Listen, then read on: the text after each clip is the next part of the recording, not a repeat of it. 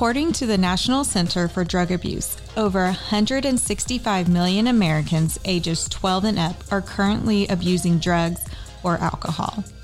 Of those 165 million Americans, there is a mom, dad, sister, brother, wife, husband, son, daughter, or grandparent praying and pleading that they would stop. Addiction is a subject most people don't like to talk about and is kept behind closed doors. But the Finding Hope podcast will bring light to the subject and give families that are living in shame, guilt, hopelessness, fear, worry, and anger tools and education to find strength, peace, happiness, joy, and hope. Hello, I'm Amy LaRue, Finding Hope Coordinator for Hope is Alive Ministries and your host for this Finding Hope podcast. At Hope is Alive, our mission is to radically change the lives of drug addicts, alcoholics, and those who love them.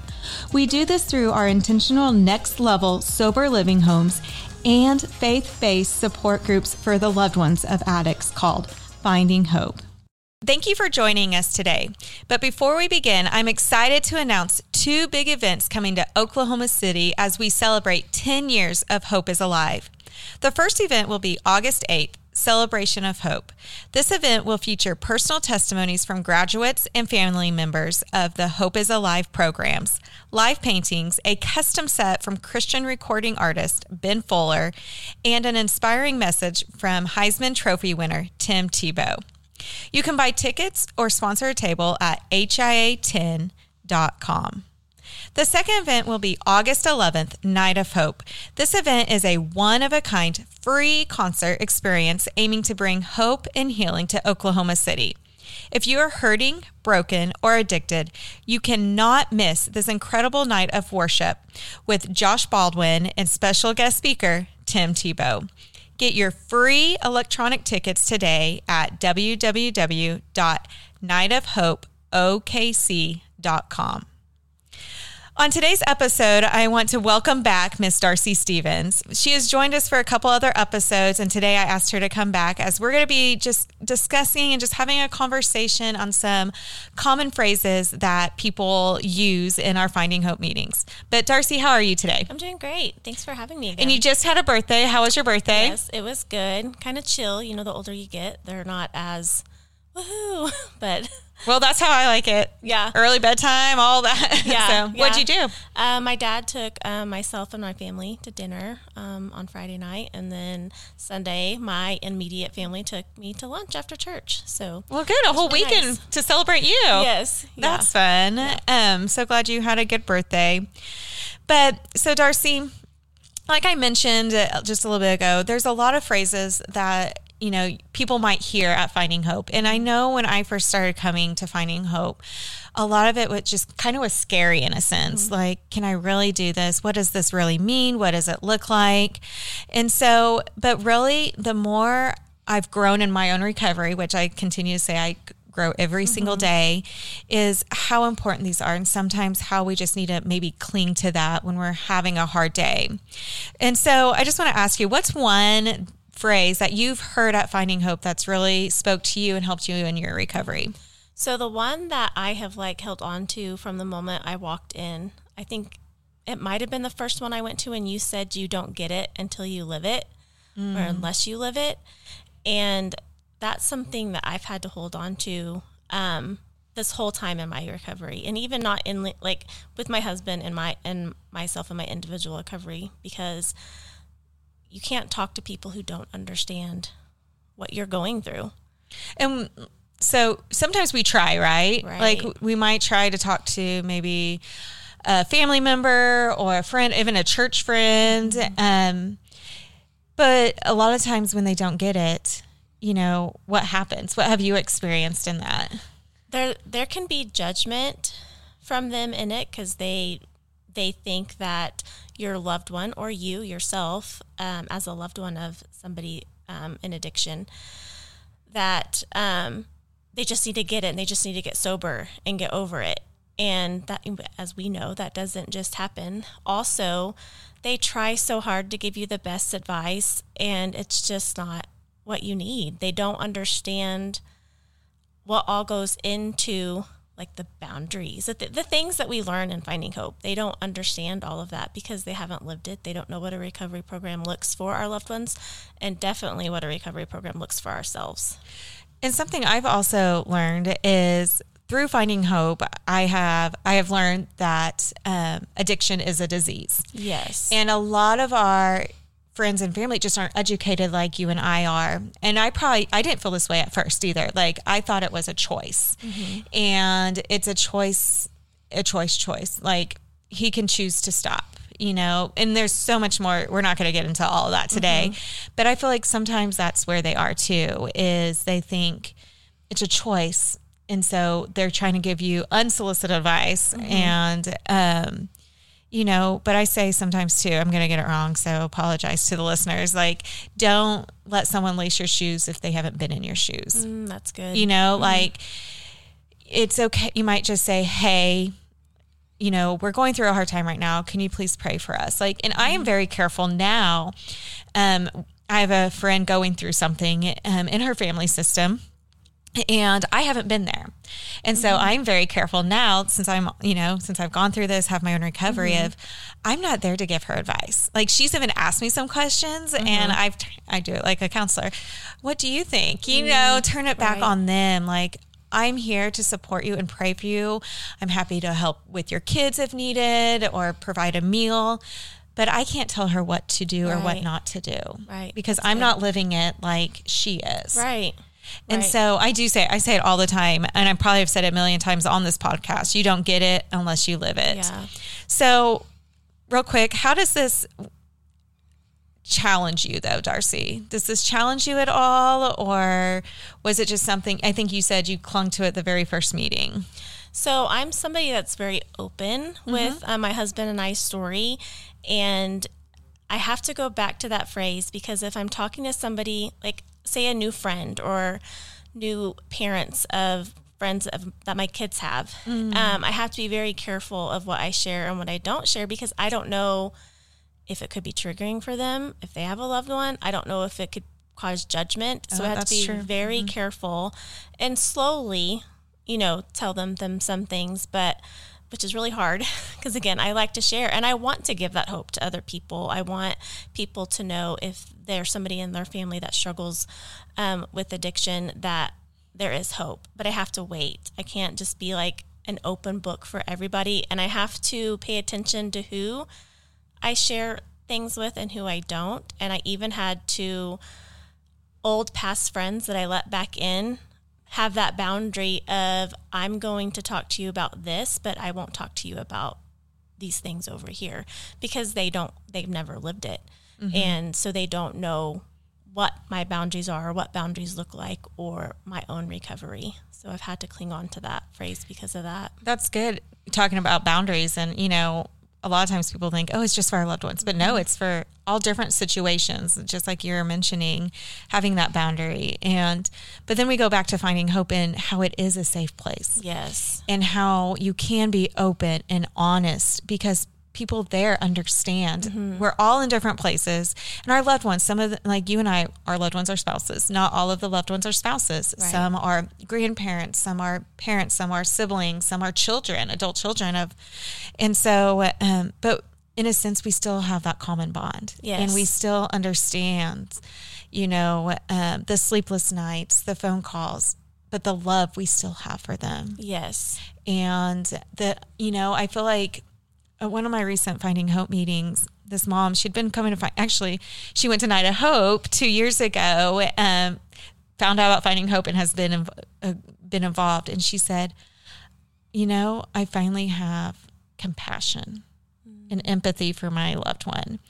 And that's because of coming to our meetings. Yeah. And getting around where someone else might not. Right. Like, why don't you just leave him? I'm sure you've heard that. Oh, yeah. And I get that question too from spouses, like, should I leave him or should I not? I'm like, I can't make that choice for you. That decision doesn't have to be made today. Right. So have you seen this phrase impact your husband at all? You clinging to it for your recovery? Yeah, because when I put those boundaries in place, it protects him. I'm not out there sharing our struggles or our victories with just anybody. Yeah. And so it protects him from my friends that don't understand it to carry those offenses that they're carrying for me that happen in his addiction or if he relapses or anything like that. So it protects him. It protects our home. So that's where I see where it. Yeah, your whole family, your marriage, all of that. Absolutely. So if you're listening out there, here's one of them again. You don't get it unless you live it. I want you to really write that down. I'm going to say it again. You don't get it unless you live it. And as you write that down, I really want you to think through 3 questions I'm going to ask. How does this phrase challenge you? How can this phrase impact your loved one if you cling to it and believe it? And how can this phrase help you in your own recovery? So that's one phrase. Mm-hmm. So I sent out a newsletter, and just recently in one of my recent newsletters, I talked about the roller coaster. Mm-hmm. And I said, don't get on the roller coaster. And I personally, I know you guys like to go to amusement parks. I don't like roller coasters. I recently went to Disney with my daughter, and I was like, it was just her and I. We were there for a competition, and I was like, oh my gosh, I'm going to have to ride all these roller coasters with her. But she wasn't a roller coaster fan either, so it kind of worked out. But I don't like it because I don't like the unpredictability, the twists and the turns, the ups and the downs. And more importantly, you talked about you had a birthday, getting older. I'm getting to almost close to your century. Mm-hmm, yes. I'm not there yet. My family likes to tell me I'm close though. So I'm getting older. And so it does, like when you get off, it feels like a hangover. Mm-hmm. I mean, like I have that headache. I have that nauseous feeling. I'm like, I just feel after that. I don't get a thrill at all. And so sometimes when we love someone in addiction, it feels like we're on that roller coaster, right? We don't know the twist or the turns. You know, there'll be ups, which is exciting. And then all of a sudden there'll be a zoom down, right? The unpredictability of like a roller coaster or loving someone is just like riding in a roller coaster. And so, you know, a lot of the times when we love someone, when we're first in it, we talk about codependency all the time. And I think this is a good visual for that is when we're on this roller coaster ride, we're in the car with them, like that, the roller coaster car. And, you know, we're in there trying to maybe still protect them. Or like when I went to Disney with my daughter, we rode the Slinky Dog one. That one was okay. But like, I was like watching her, making sure she was okay the whole time because I knew she was unsure about roller coasters. And that's what we do with our loved ones. A lot of the times we are there, we're in that car trying to protect them, watch their next move, see what's coming up. Oh, we're getting ready to go up a hill, so it's going to be fast, you know, going down, or there's going to be a twist or a turn or all of that. But when we're on that, it's still, we get off of it and we just feel, right? And so when we're on this roller coaster, we have to remember it's okay for us to get off the roller coaster and stand on solid ground, right? And allow them to ride the roller coaster on their own. Yeah. So like, you know, when they're able to feel it finally, and we talk about that, like our loved ones need to be able to feel their consequences. They need to be able to feel their actions. They need to be able to feel the unpredictability like we do, you know, they need to be able to feel like, you know, this analogy is they need to get sick and tired of being sick and tired. Yes. Yeah. You know? Yeah. And when we get off that roller coaster ride with them, hopefully they can get to that point of being able to feel sick and tired and being able to stop seeking that thrill that they're getting on that roller coaster. Yeah. So what does this phrase mean to you? I just went into a long spiel, but what does it mean to you? Don't get on the roller coaster. So what comes to mind when I think about that is when we are on that roller coaster ride with them, we're allowing their addiction to control us, control our behavior, our mood, how we react to things, all the things we learn in Finding Hope to heal from, they're all that we're not healed from are on that roller coaster ride with us. And when we decide to get off, we are then giving ourselves control to control ourselves, not our loved one. That's good. The control. That's good. Was this an easy one for you? No, and it's still hard at times, to be honest. Honestly, it's because of, when we're in that wanting to control everything, it's because we're in the chaos, and that's how we feel safe, is us trying to control everything. So why not jump on the ride and ride it with them? Because then we can protect them. We can rescue them. We can always be watching and making sure they're doing things how we think that even with my husband's recovery, I want to get on that ride to make sure he's doing all the things that he's supposed to be. But that just, again, makes me go into that crazy cycle, and I need to just stay off of it, let him ride whatever ride he's on, and let him do it, and then me focus on what I need to focus. So how do you do that? By going to meetings, I journal a lot. I know I've said that on other podcasts, that I journal a lot. I really release my wanting to control him and his recovery. And it's that main one, is releasing my control of wanting to be in control of his recovery and surrender him daily. Yeah, or throughout when you feel like that control is sneaking back up, giving him back to God, right? Okay, Lord, take him, guide him, direct him. And sometimes that's minute by minute, hour by hour, day by day. It just depends on the day. It depends on his mood. As long as things are going, and I need to do it daily no matter what. When things are great or when things are tense, always remember to surrender him daily to the Lord. Yeah. So, have you seen, when you got off that car with your husband, what happened? I focused on myself and my recovery. And he even says, when I started focusing on me, I saw what things I was doing wrong. Not that I had anything to do with his addiction or anything like that, just the areas that I was needing to let go of, that I needed to work on for myself. So when I got off, I was able to focus on me and my healing and my journey of recovery. That's good. That's good.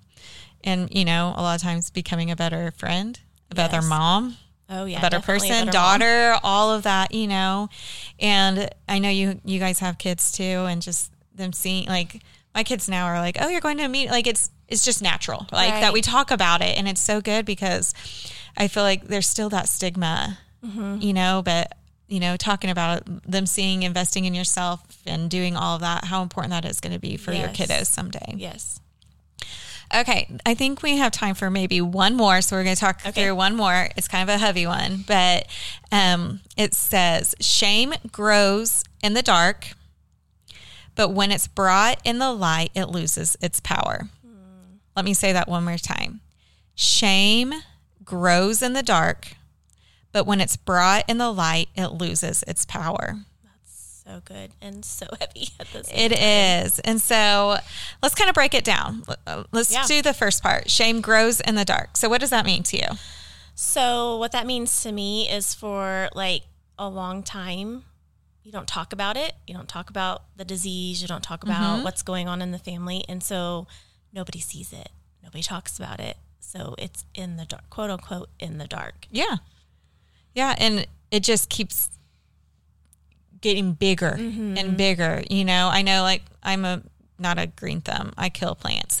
But if you put a plant in legit, in the dark, it won't grow. It dies, right? And that's almost what the shame does, the opposite, though. It's just going to grow and grow and become sicker and make you become sicker and all that. And, it's almost, I think I was at a meeting. I can't remember. I don't know where I was. It was talking about how when we honestly feel shame, well, I do. I can't speak for you, Darcy, but with my husband's addiction, right? I felt that shame. What did I do as a wife? All that, what are other people, how are they going to judge him? What are our friends? What are our church people? What are coworkers? All of those. And that's that shame, right?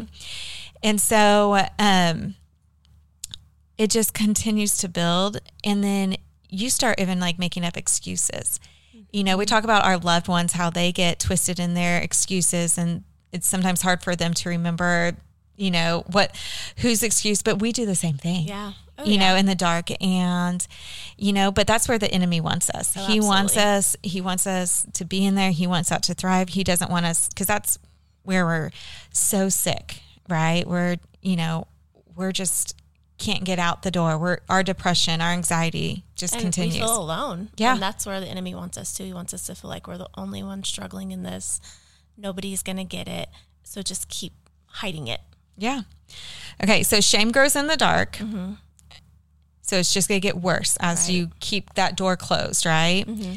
If you keep staying away from meetings, if you keep, you know, all those things. But when it's brought in light, it loses its power. Yeah. Yeah.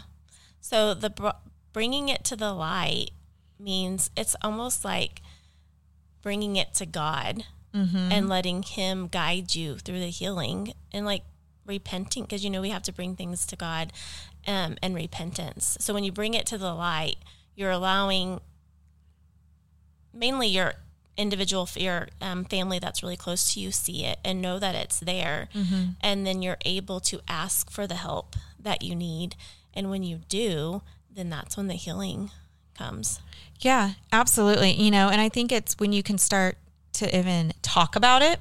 Mm-hmm. You know, we have to go back though to you don't get it unless you live it. So talk to it with, you know, the right people. But that's what Finding Hope, you know, they get it and you can have a safe place to talk about it and bring it, and that it's starting to lose the power that addiction was holding you down with. Oh, yeah. You know, being able to bring that, you know, taking it to God and starting to talk. And you don't go to the mountaintop and just start everybody, your waitress. You don't, you know, obviously it's through discernment and as God leads you to talk about it. But letting a safe person know, I think that's where that healing, and I think that's what my friend's doing right now. It's not addiction or anything, but what her family's going through. I think she has been holding on to this for so long that she just needs to let it out. Yeah. And, but again, it's not my job to fix her or anything. Right. And so we can either stay in that shame and continue to let it grow in the dark and just be in that state of depression or sadness, hopelessness. But when we start to take that step into that meeting that we don't want to go to, or, you know, get dressed that day, or go do something for ourselves and start to bring it to the light, giving it to God, talking to him about it, going to those meetings and talking to people, it's going to start to lose the power, and the enemy's going to lose his power. Yeah. And God can do what only God can do in that. Yeah, that's so good.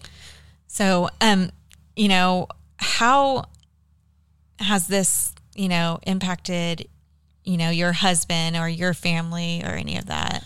So I'm easy to, if something happens, or say, you know, the times that he has relapsed, I want to recluse. I want to like isolate. I don't want to talk to anybody, but I know when I talk to the right people that they're going to point us, myself and my husband, in the right direction and point us back to God's truth. And that's why it's so important to get around the right people, to be a part of a Finding Hope group, because they will point you in the right direction and guide you on your recovery and your healing through it.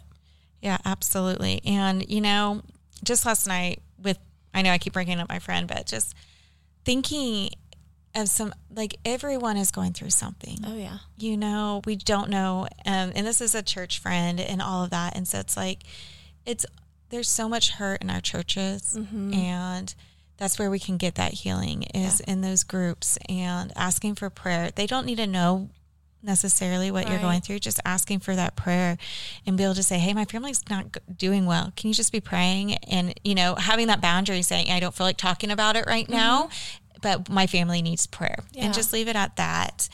And so I want to go through all three phrases again, and then make sure our listeners are writing them down, and then the 3 questions I want them to answer. And so that's going to be my challenge for you guys. You know, I like to end with a challenge. So my challenge is for you to write these down and then answer these 3 questions. And so the first one we said was, you don't get it unless you live it. The second one is, don't get on the roller coaster ride. The third one was, shame grows in the dark, but when it's brought in the light, it loses its power. So this next week, maybe it's going to be a couple weeks when you really process it. Darcy talked about journaling, is really sit down and journal and make the time in your day to do that. If you don't set it in your schedule, you're going to say you don't have the time. So with those phrases, answer these. How does this phrase challenge you? How can this impact your loved one if you cling to it and believe it? And how can this phrase help you in your own recovery? And if you're struggling with any of those, if you're like, Amy, like, I can't agree. This one's hard. I'm struggling. Reach out. You can email me, Amy, AMY, at hopeisalive.net. And I'll be happy to set up a, time to talk through with this with you. Go to findinghope.today and get to a meeting. It's okay you're learning and growing through this. And so I don't expect you to right now, like, okay, I'm going to do all these things. I want you to process and think through it and how it relates to you and your specific situation in your own recovery. Like I say, my boundaries are different than Darcy's. Darcy's are different than mine. And so how does this relate? We kind of talked about our own, but I want you to think through your own. So thank you guys. Thank you, Darcy, for joining me again this week. I always enjoy having you on here. And you guys can learn more about Finding Hope at findinghope.today. And also don't forget to register for our two big Hope is Alive events, August 8th, Celebration of Hope, and August 11th, Night of Hope. And Night of Hope is my favorite, Darcy, event that we do. But before you go, we would love for you to give us a 5-star review, share this on social media, and subscribe to this podcast so you don't miss our next hope-filled episode. Thanks again for joining me, Amy LaRue, and special guest Darcy Stevens in this episode of Finding Hope. And remember, you are not alone. It's not your fault. There is hope.